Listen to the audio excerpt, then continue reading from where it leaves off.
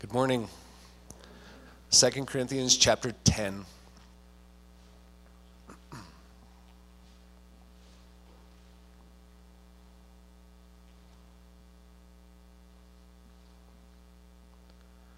I, Paul, myself entreat you by the meekness and gentleness of Christ. I, who am humble and face to face with you, but bold toward you when I'm away. I beg of you that when I am present, I may not have to show boldness with such confidence as I count on showing against some who suspect us of walking according to the flesh. For though we walk in the flesh, we are not waging war according to the flesh. For the weapons of our warfare are not of the flesh, but have divine power to destroy strongholds. We destroy arguments and every lofty opinion raised against the knowledge of God, and take every thought captive to obey Christ, being ready to punish every disobedience when your obedience is complete. Look at what is before your eyes. If anyone is confident that he is Christ's, let him remind himself that just as he is Christ's, so also are we.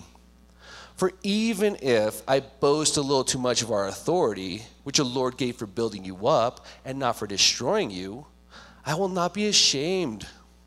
I do not want to appear to be frightening you with my letters, for they say his letters are weighty and strong, but his bodily presence is weak and his speech of no account. Let such a person understand that what we say by letter when absent, we do when present. Not that we dare to classify or compare ourselves with some of those who are commending themselves, but when they measure themselves by one another and compare themselves with one another, they are without understanding. But we will not boast beyond limits, but will boast only with regard to the area of influence God assigned to us to reach even to you. For we are not overextending ourselves as though we did not reach you, for we were the first to come all the way to you with the gospel of Christ. We do not boast beyond limit in the labors of others, but our hope is that as your faith increases, our area of influence among you may be greatly enlarged, so that we may preach the gospel in lands beyond you, without boasting of work already done in another's area of influence. Let the one who boasts, boast in the Lord. For it is not the one who commends himself who is approved, but the one whom the Lord commends.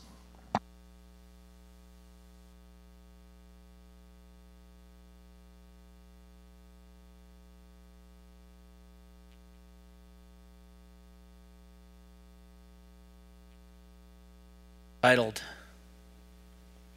Weapons of Our Warfare. Let's pray. Lord, we thank you for your word. It instructs us, it equips us that we might be found faithful. Lord, this morning I pray that I might be spirit-filled, and Lord, that each one of us might be spirit-filled as listeners, Lord, that we might be better equipped, more like Jesus, for being here today. In Jesus' name, amen.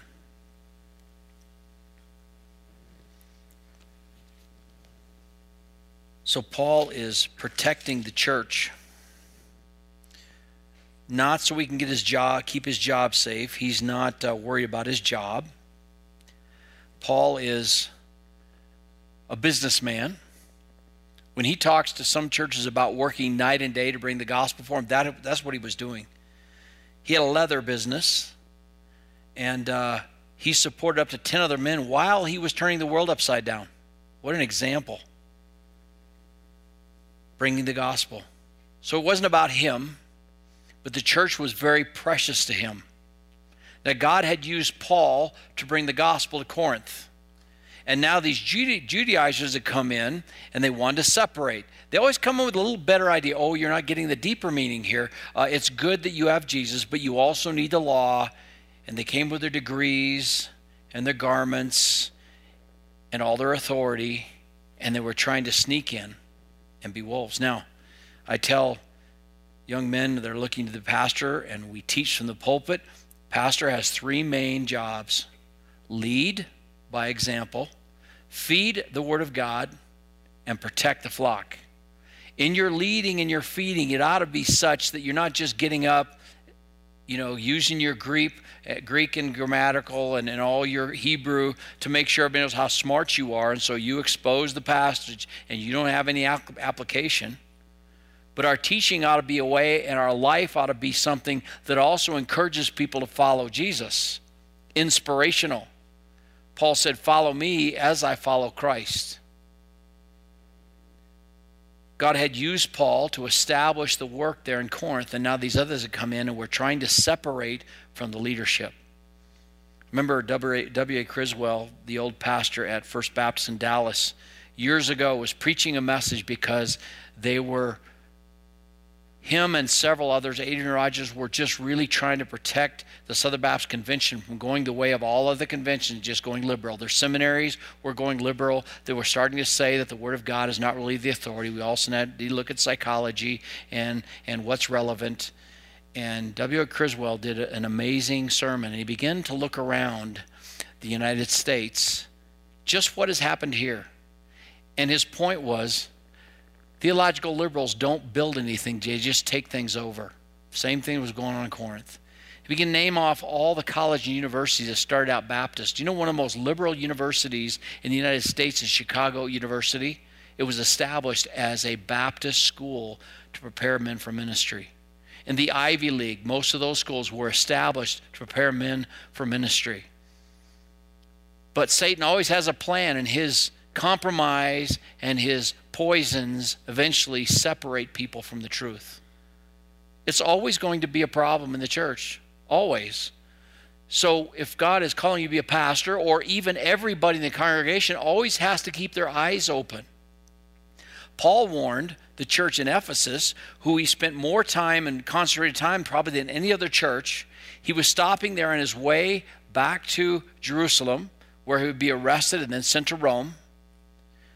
On his way, he stopped, and the elders came out to see him. The elders, and he said, "Be alert, because even from among your own selves, the elders, wolves, will arise and they'll destroy the flock." So you have to stay alert. And what's the standard? What's the authority Paul's talking about? It's not him as a person. Obviously, he had a little different authority as an apostle, but it was the word that he spoke. It was God's word, God's instruction. That's the same authority that elders come with today. When elders teach, it's not about them, do what I say because I'm Paul. It doesn't work. That's ridiculous. We don't have any personal authority as pastors, teachers, but our authority is the word. And so it's very important for us to make sure that we teach the word as clearly and simply as possible so the flock can be fed and equipped for whatever God is calling them to do in their ministries. But these fellas didn't have the same idea. Warren Wiersbe says the difference between Paul and the Judaizers was Paul used his authority to build up the church, while the Judaizers used the church to build up their authority. And in the very first verse, he kind of throws out that same slam that they were accusing him of. He says, "Now I, Paul, myself, am pleading with you by the meekness and gentleness of Christ." He had, as a nursing mother, as a careful shepherd, been very gentle with them. But don't be mistaken. What does meekness mean? We talk about Jesus. He was meek. What does that mean? It means power under control. You see, Jesus, as the Son of God, is the one person of the Godhead that spoke the worlds into existence. He said, "Let there be light," and there was light. That person, Philippians 2, says, though he was God, did not think his godness to be something to be grasped onto, but humbled himself, gave up those authorities, took upon himself flesh for eternity. That doesn't mean Jesus any less than God. He's 100% God, but he took upon him flesh. And in heaven, we will see the wounds of his crucifixion. While you are made perfect, the wounds of his crucifixion will be there to remind you of the grace of God that saved you. But even as he hung on the cross, and those rebellious Jewish leaders walked in front mocking, saying, "He saved others, he can't save himself. If you're so powerful, why don't you come down off the cross and save yourself?" Listen, Jesus didn't have to do that. The Son of God could have thought the thought, and this world would have fizzled out of existence. That's meekness. The ones that mocked him, tried to question him, tried to catch him. How are you going to catch God in his wisdom? That's what they were up against. But Jesus in meekness ministered to us. When he died on the cross, he took the wrath of God. He took our place. It wasn't Satan that was punishing Jesus on the cross. He took the wrath of God. He took our punishment for our sin. And then he died in victory and rose again from the dead. That's meekness, my friend. Paul is saying, listen, I have the power to be the weighty person that you see in the letters. Those are real. The words are real. Those are strong words, and I mean them to be strong. But I want to be gentle like Jesus was. Verse 2, I beg you that when I am present, I may not be bold with the confidence by which I intend to be bold against some who think as if we walked according to the flesh. He said, listen, this is God's church. This is an important battle. This is not Paul's church. He's not fighting, as I said, for his own job, but he's fighting for this church. His desire, as you look at this whole chapter, his desire is that this church becomes strong enough and faithful enough they can help in what God intended every church to be, and that is carrying the gospel forward to some more people that have not heard. Now the accusation is, who is he? He's nothing. His words are weighty and strong, but when he shows up, he's just a weak little guy, and his speech is unimpressive. Who does he think he is? Look at us. And look at all the people that we associate with. Verse 12. Paul says, no, you're looking at the outward appearance. You say you belong to Jesus? We belong to Jesus. But we're not that class of people that compare ourselves by ourselves and among ourselves. No, you have no understanding. This is not going to be a fair fight. Because though we walk according to the flesh, that's not how we war. The weapons of our warfare are not fleshly. They're mighty through God to the pulling down of strongholds. We're going to take those strongholds down, those wicked philosophies, those rebellious attitudes, and take every thought captive to the glory of God. That's what we're going to do. Then he says, verse 6, and being ready to punish all disobedience when your obedience is fulfilled. Hold on, what does that mean? That sounds like the same speak, when I feel like I'm going to come. No. Every great war strategist knows that timing is as important as so many things that involve the equipment, the manpower, the weapons, also timing. And Paul didn't want to show up and hurt some of those true believers that were still growing. And it wasn't Paul's thought, as when God said it was time to go, it was time to go. And he's saying basically, when God wants me, I'm going to be there, and then I'm going to punish all the disobedience. And again, it's not going to be fair. What's Paul talking about? You see, when Paul shows up to preach, he said in 1 Corinthians chapter 1, wouldn't come in excellency of speech. 2 Corinthians chapter 4, it wasn't my excellence of speech or the pretty way I put words, but I came in the power of the Spirit so that your salvation would not be established in Paul, but in the Word of God. You see, when you carry the gospel to somebody, we're so fearful sometimes of sharing the gospel because we think it's about us selling us. It's not. God uses his word so many times in spite of us, doesn't he? Paul said many times, he said, I was among you in weakness and trembling, and yet God used the power to turn their lives around. That's why Paul said, I'm not ashamed of the gospel, because the gospel is the power of God unto salvation, not Paul. The gospel. Those simple words. Now, how do we share the gospel? I've been studying The Way of the Master by Ray Comfort recently. I think it's so important that when we're sharing the gospel, we just don't share, hey, just ask Jesus in your heart and everything's going to be great. That's not the gospel. The gospel is that Jesus Christ came. He died for our sin. Your sin is going to take you down to hell. The soul that sinneth shall die. You begin to look at the law. You might even lay the law out. Ray Comfort takes time to ask people in the street. And he doesn't argue with them. He says, hey, have you ever told a lie? Oh, yeah. What does that make you, a liar? Have you ever lusted, is talking to men, have you ever lusted after a woman? Yeah. Okay, then you're an adulterer. And just kind of goes down the list. What does the Bible say that's going to happen to those people? They're going to hell. No hope apart from Christ. But God commended his love for us in that while we were yet sinners, Christ died for us. Ray Comfort says it's kind of like the traffic cop pulls you over and says, you've been speeding, but don't worry about it because, the judge said you can be off. Oh, that's nice.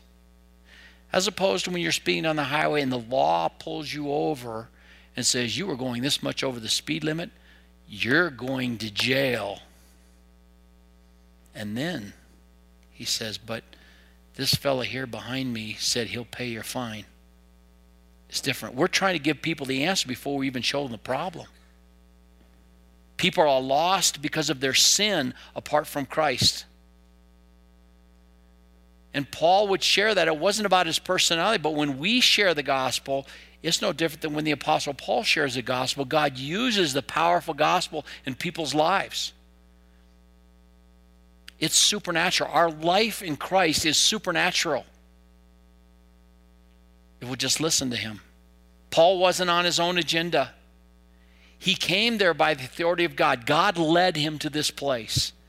And their thing is, he doesn't have that authority. He has no more authority here. He said, well, first of all, was I the first one? Oh, yeah, I was. I was the first one to bring you the gospel, right? Right?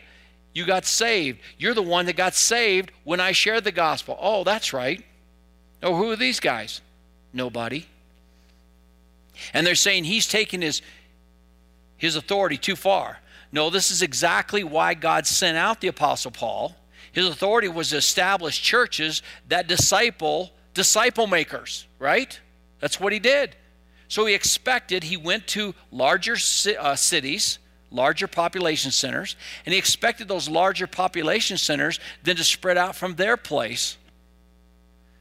So Paul could say about the Thessalonian church, I never came to you, but it's just like I established them. Why? Because the church that brought the gospel to Thessalonica was so faithful what Paul had taught, it was like Paul went there himself.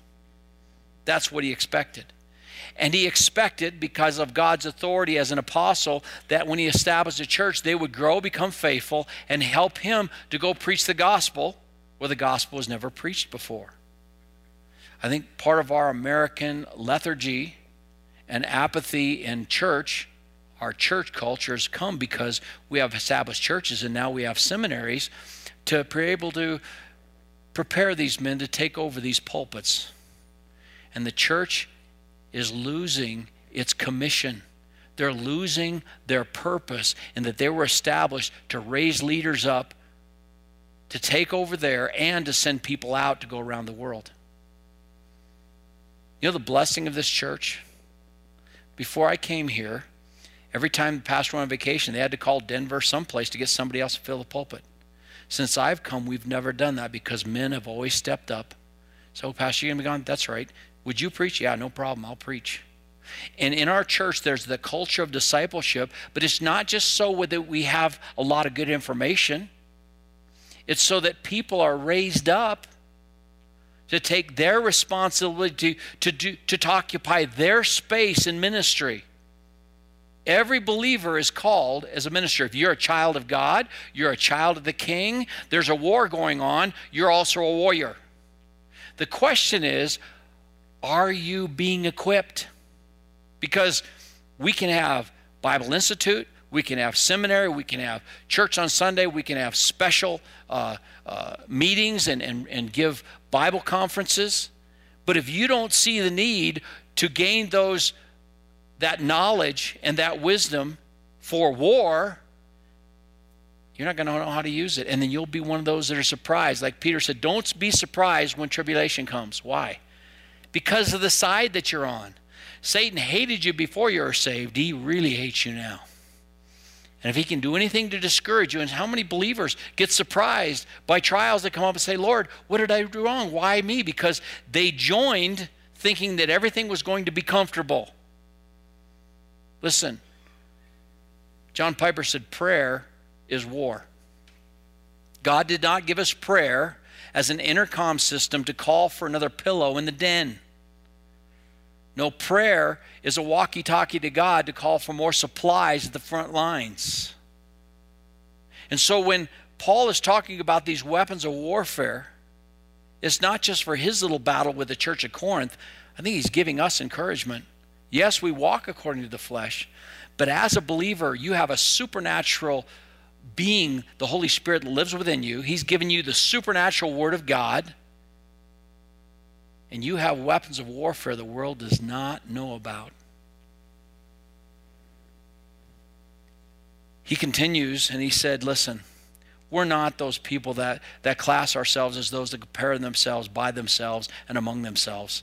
That's the way, and that's a danger even believers can fall into. Pastors can fall into that. You might go to a town and say, well, there's the big church. Well, those guys have all the programs. They got the buildings. No. If God's called you there, you just concentrate on your row of corn, right? You just focus on what God has blessed you with. One of my purposes is to be able to minister to some of these pastors that we have in the Southern Baptist Convention and encourage them that, listen, if God put you in that little town, that's a powerful place of ministry. It's not by how many people come, but the people that are there.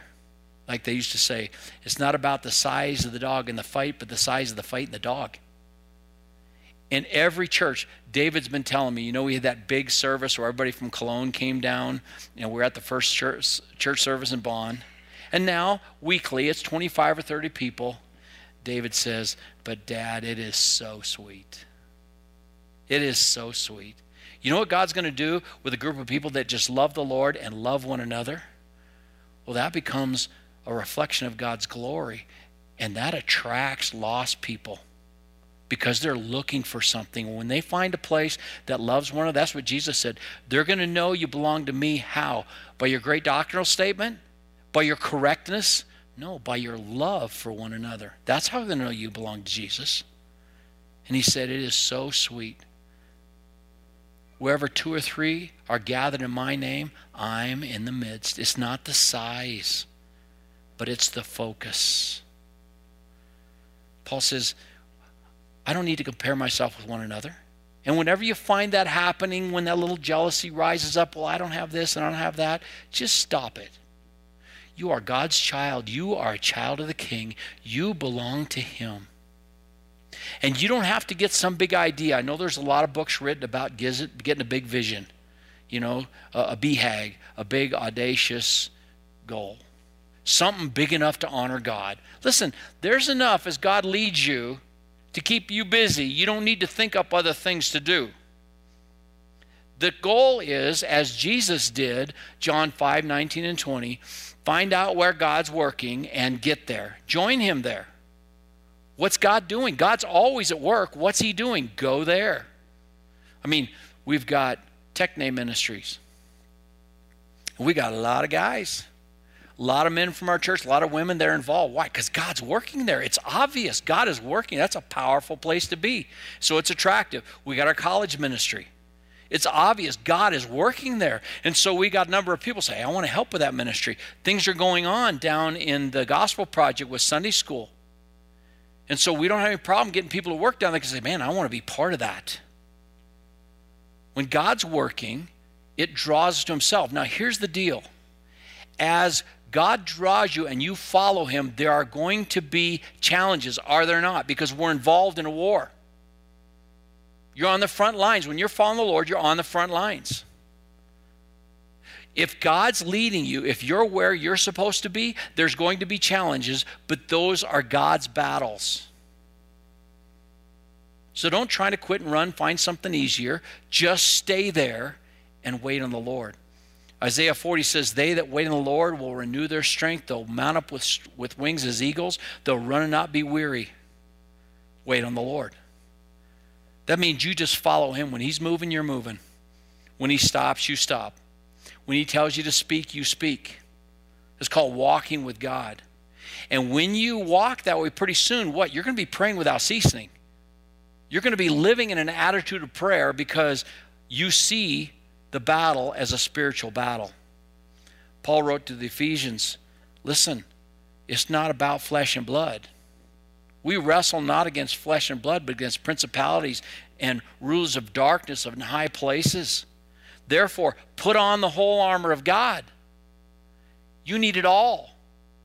You need the helmet of salvation, the breastplate of righteousness, the shield of faith, your feet shod with the preparation of the gospel, and take the sword of the Spirit, your loins girt about with truth, and then take the sword of the Spirit, which is the word of God. You need to be weaponized for the war, and that is the purpose of church and Sunday school and small group, is that you might be equipped for your battle, because it's when you go out from those places that the battle starts. The battle isn't in here. This is just halftime. This is halftime to get some more information for the next portion of the battle. And so Paul says it's not about comparing yourself. He's pretty sure he's got that authority, right? Yeah. Look at his track record. God had used Paul to turn the world upside. Obviously, God was using him. These other guys couldn't say that. Comes down to the last two verses, and he said, he who glories, let him glory in the Lord. We don't have to glory in one another. And then it's not about who recommends themselves, but whom the Lord commends.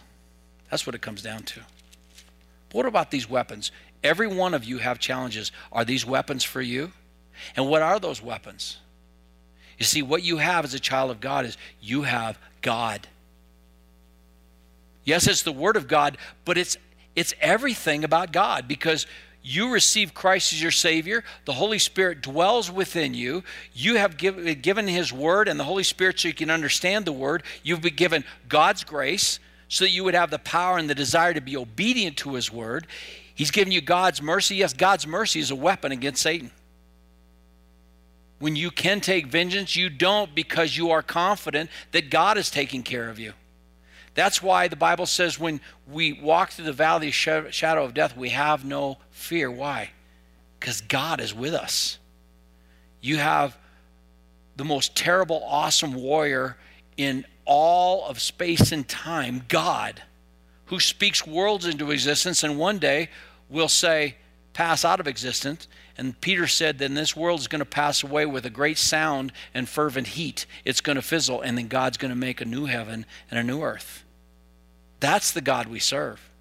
So anything He calls you to do, if it's Him calling you to do it, He's going to provide, He's going to protect, He's going to lead, give you the wisdom to take you through it. So what? So that one day you can hear, well done, faithful servant. And then what do? Then you take those crowns of faithfulness and you cast them at the feet of Jesus, because Jesus paid it all. All to Him I owe. Sin had left a crimson stain. He washed it white as snow. Paul said, it's not longer I, but it's Christ in me. What was the authority? The word of Christ. It wasn't Paul. In Romans 15:4, there's that little verse that Paul says, the things written before were written for our instruction, so that through patience and hope of the Scripture, patience and knowledge of Scripture, we might have hope. What's he talking about? Talking about the Old Testament. What about the Old Testament? Well, in the Old Testament, God led His children out of Egypt, didn't He? He made them a nation under pressure. And when the Pharaoh didn't know Joseph, the new Pharaoh came in, they became slaves. And then God sent Moses in to lead them out. And that all the plagues on Israel, which were giving Pharaoh and the Egyptians the opportunity to see who God was, most of them rejected. Not all of them. Some of them went out with Israel.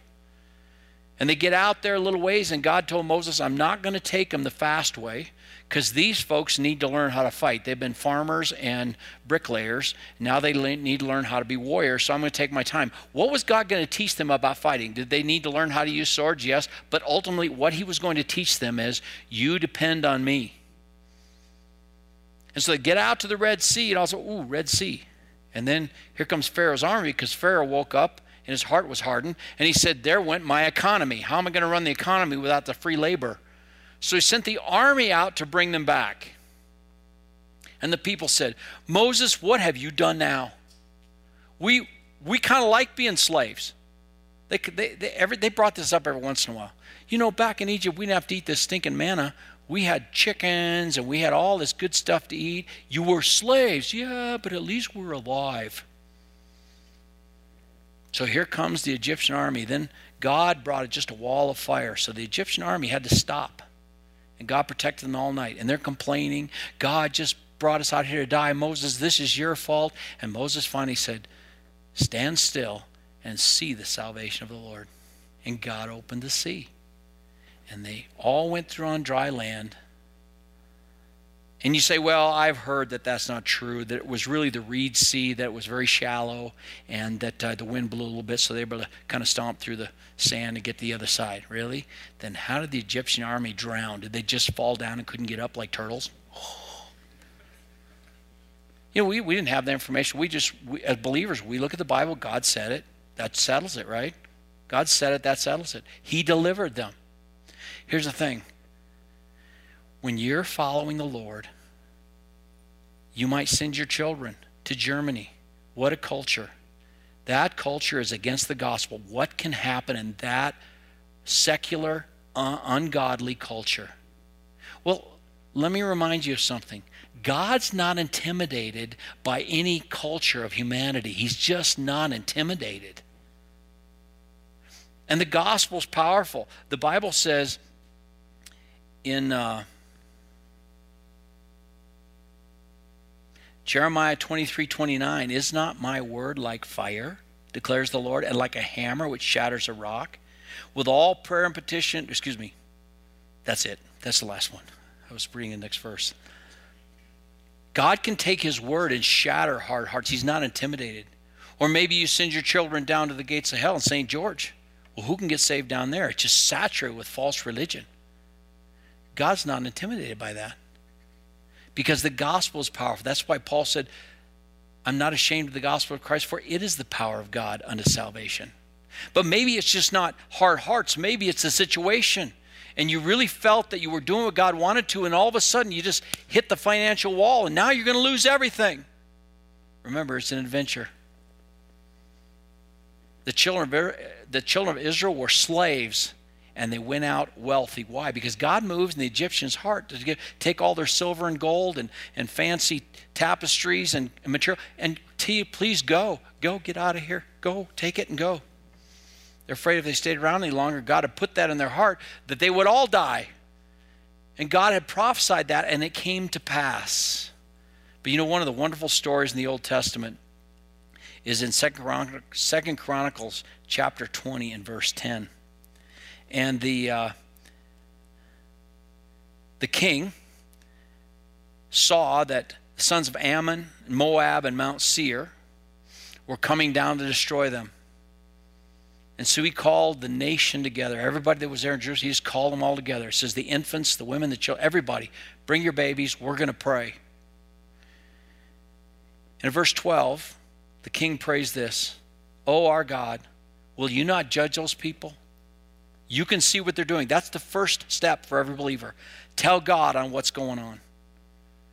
Your boss is bad, go tell God on him. Don't complain to the employees, just go tell God. We are powerless before this great multitude who are coming against us. Here's the important part. And we don't know what to do, but our eyes are on you. Isn't that powerful? How many times have you been in that place in business, in ministry, in relationship, and you just say, I don't know what to do, but our eyes are on you? What happened? Well, about that time, the Spirit of the Lord came on one of the prophets, and he said, "Listen, Judah, the inhabitants of Jerusalem, and King Jehoshaphat, thus says the Lord, do not fear or be dismayed because of this great multitude. The battle is not yours, but God's." See, if God's leading you, you are convinced you're in school, you're on this job, you're in this place in life, you're in that relationship, that's where God had placed you, then it's not your battle, it's God's. You just have to be willing to be obedient. How do you do that? Keep your eyes on the Lord. So they rose early in the morning and went out to the wilderness of Tekoa. And they went out there. The king says to them, "Listen, Judah and inhabitants of Israel, put your trust in the Lord your God, and you will be established. Put your trust in his prophets and his seed." What did he say? Put your trust in God. Listen to the preachers that preach the word, and we're going to be fine. So then what did he say? He consulted with the people. He appointed those who sang to the Lord and those who praised him in holy attire. He said, we're going to have the choir lead us. The choir? Yeah, the choir is going to lead us. But we got this much of an army. No, the choir. God says put the choir out front. So all the guys in the choir, come on, the choir? The band guys? And so the choir went out there and they started singing. And I suppose they could hear some tumult going on. They couldn't see. They just sang. They just trusted God and praised the Lord.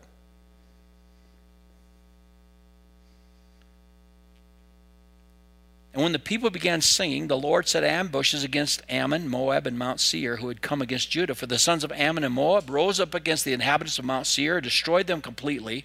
And when they had finished with the inhabitants of Seir, they helped destroy one another. When Judah came out to look out at the wilderness, they looked toward the multitude, and behold, they were corpses lying on the ground, and no one had escaped. When Jehoshaphat and his people came to take their spoil, they found much among them, including goods, garments, valuable things, which they took for themselves, more than they could carry. And there were 3 days taking the spoil because there was so much. See, if you're walking with the Lord, that's why, listen, I'm telling you, if you're not involved in the ministry God has gifted you for, and I don't know what that is, you're missing out on the fun. You are missing out on the joy. Will there be trials? Of course there'll be trials. There's going to be battles, but there's victories and there's spoils. And the amazing, overwhelming peace of knowing I'm exactly where God wants me to be. I'm doing what God wants me to do. I didn't share those first two, but for years I used to have this dream every once in a while. And I love this church. This church has been my life, right? It's my whole ministry. And once in a while I have this dream, and in the dream, the elders come to me and say, well, sorry, Pastor, you can't be the pastor anymore. And I get this just heaviness. It's like, oh, I can't be the pastor anymore. What am I going to do? And the Lord gives me another thought. Well, it wasn't your church anyway. And we got other adventures to do. I'm like, oh, that's right.